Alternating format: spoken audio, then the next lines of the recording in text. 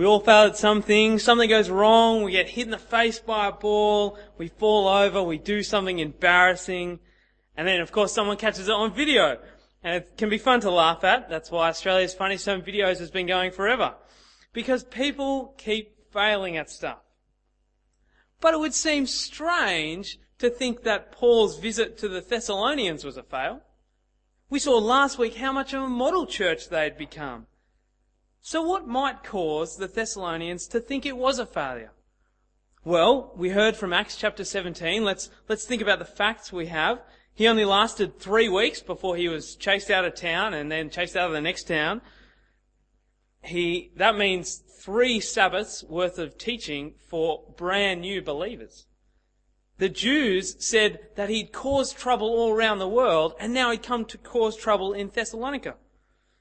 And of course, the persecution Paul had faced would surely have come upon the Thessalonian Christians as well.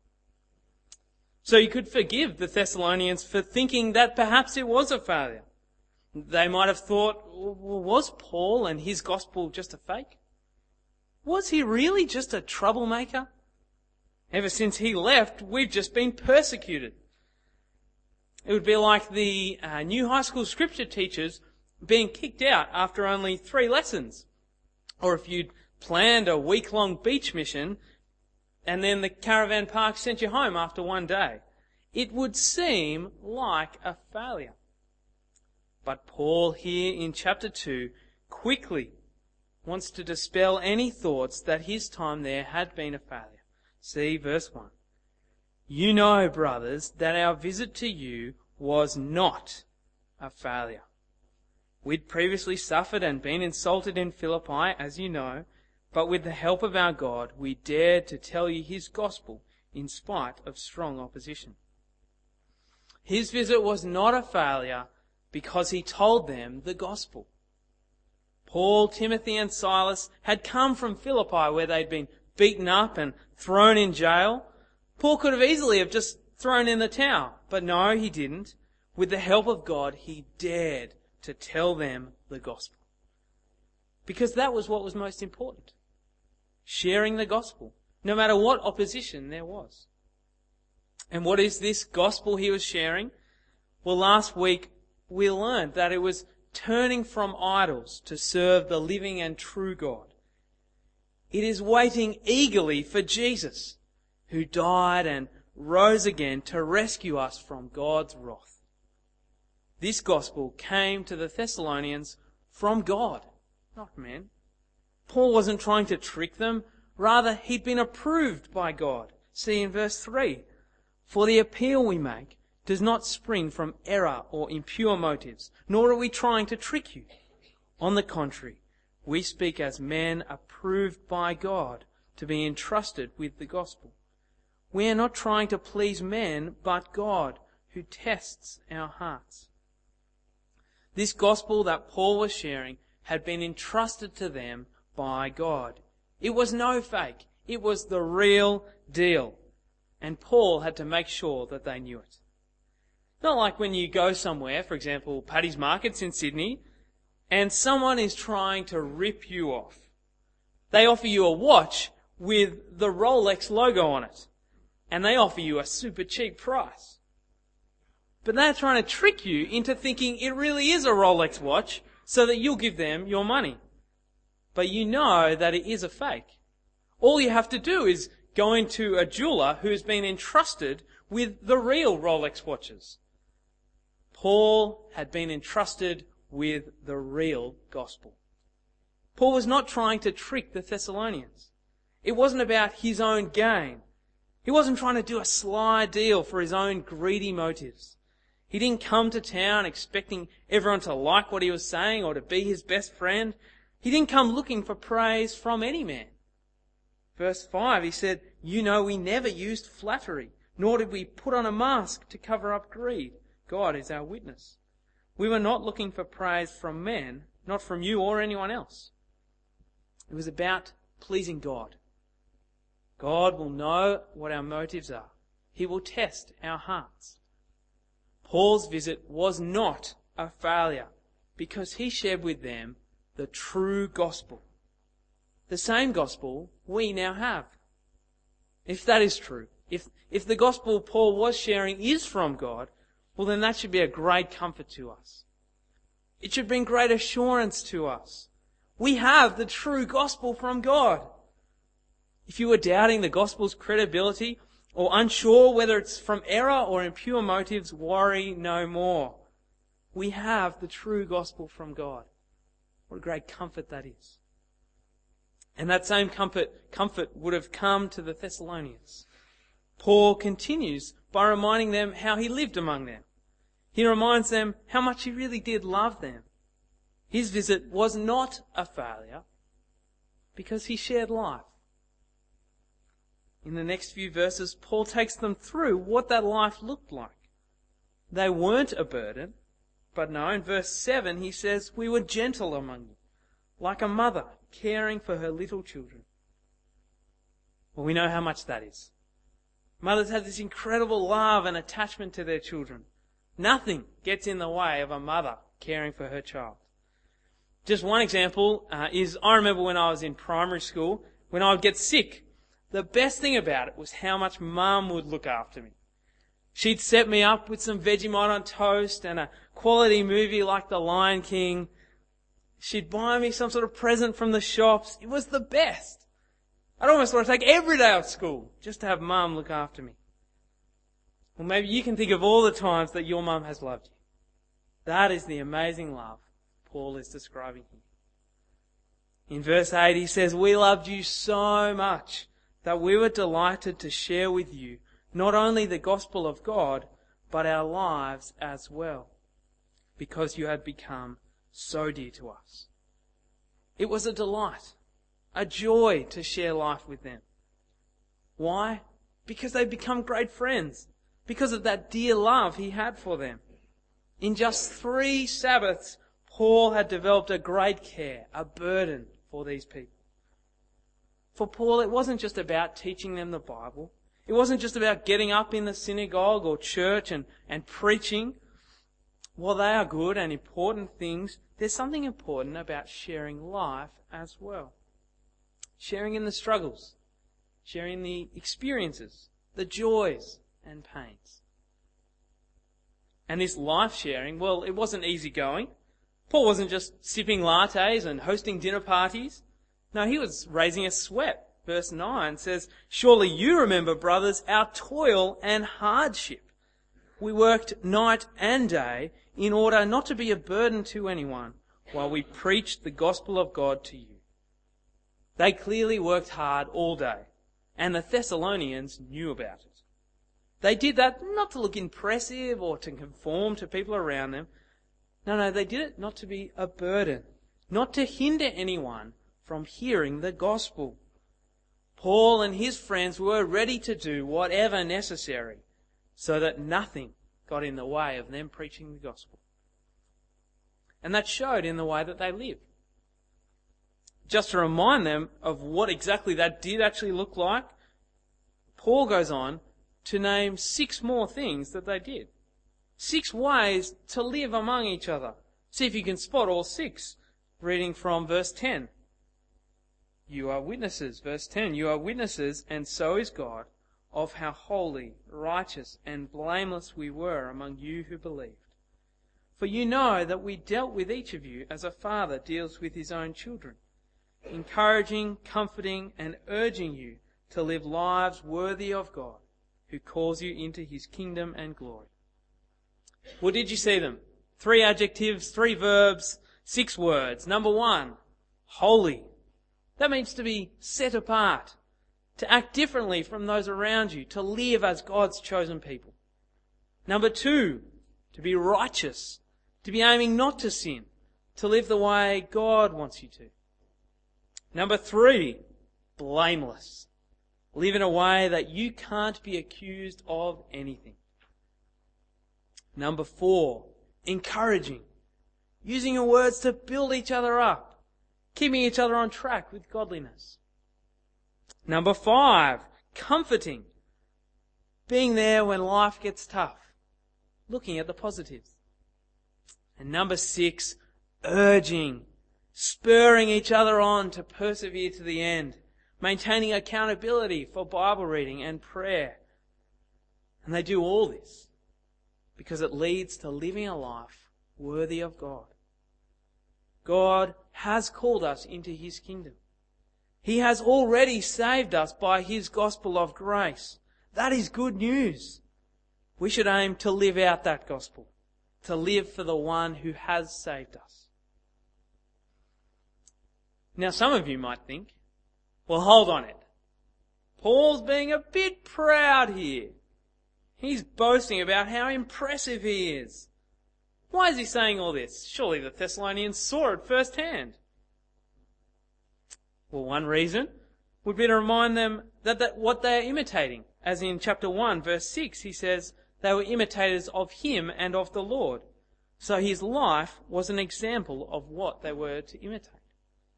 But the second and perhaps bigger reason he would have written about what his life looked like would have been to disprove the accusations against him.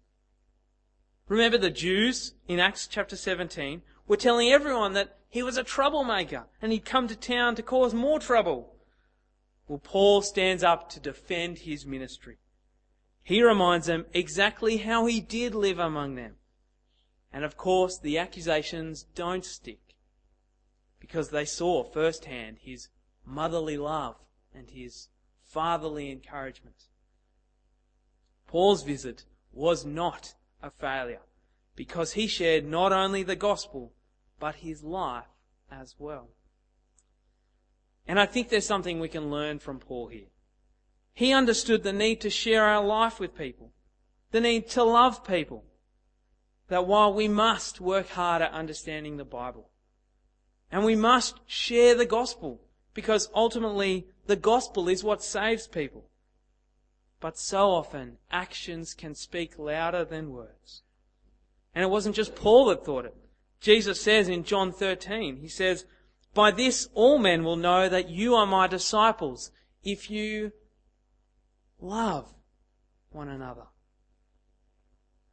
What does that look like in practice?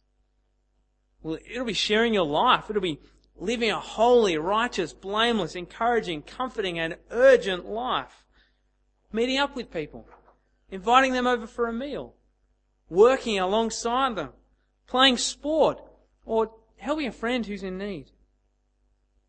And it should not just be with our Christian brothers and sisters either. It should be with people who don't yet trust Jesus. We should be making an effort to share our life with non-Christians, to love those around us, to let our lives be a witness to them, to live lives worthy of God. You see, sharing life and sharing the gospel go hand in hand.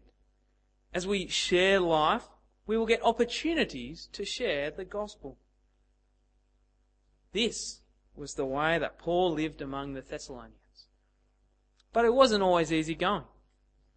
The third and final point Paul wants to make is that his trip was not a failure despite their suffering.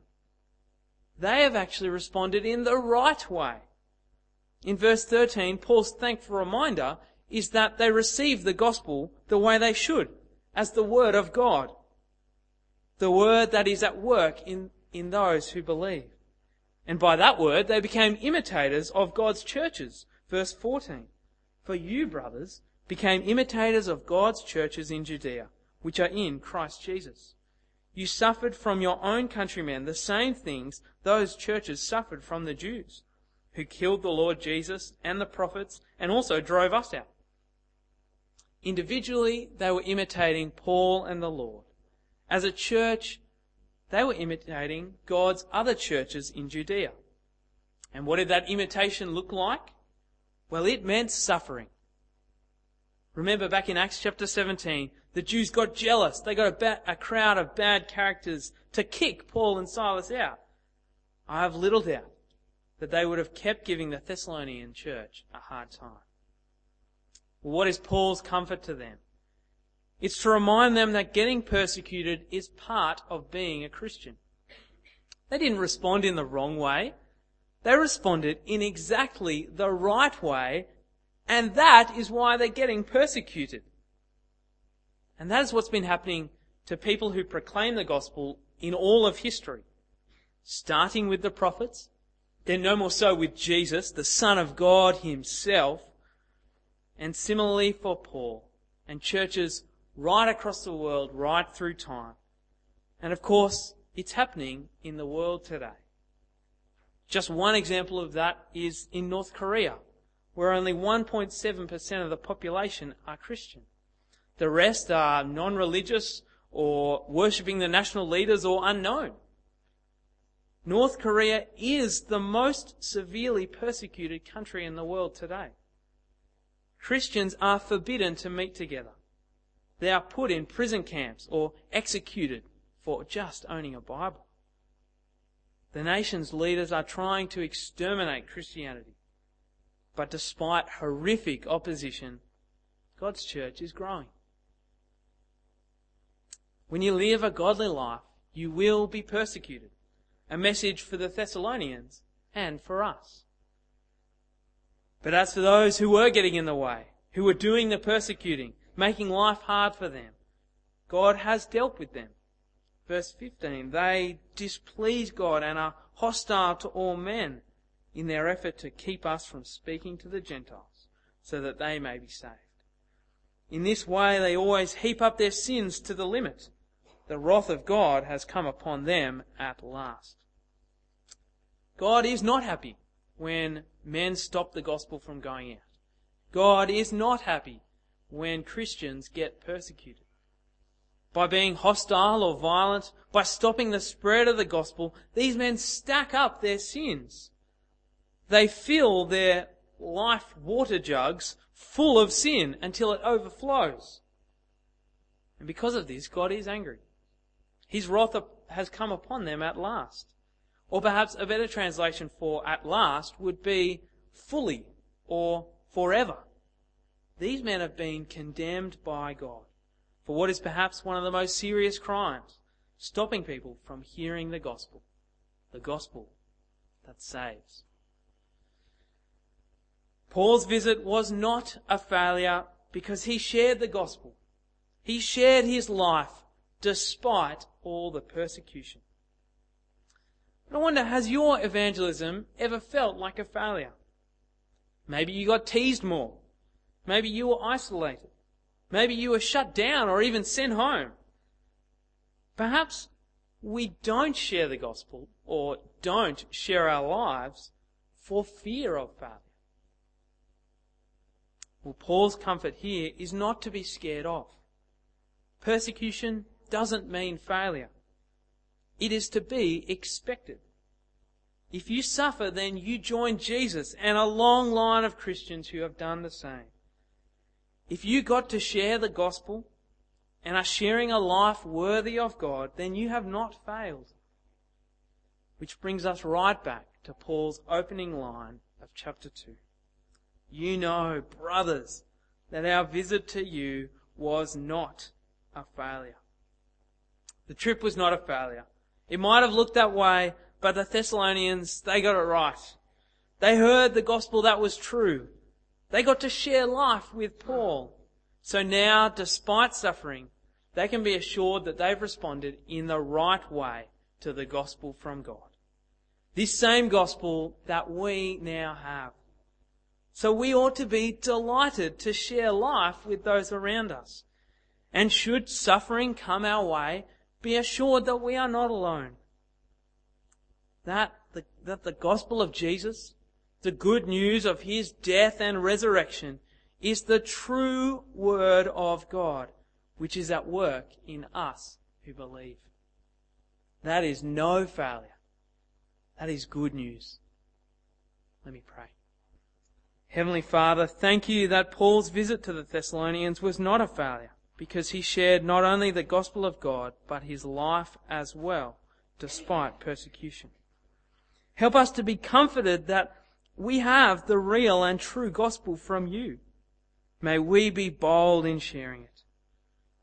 Lord, please work within us so that we can live lives worthy of you as we share our lives with those around us. And finally, help us to endure any persecution we face. We ask that nothing would get in the way of people being saved by your gospel. And it's in the name of Jesus we ask this. Amen.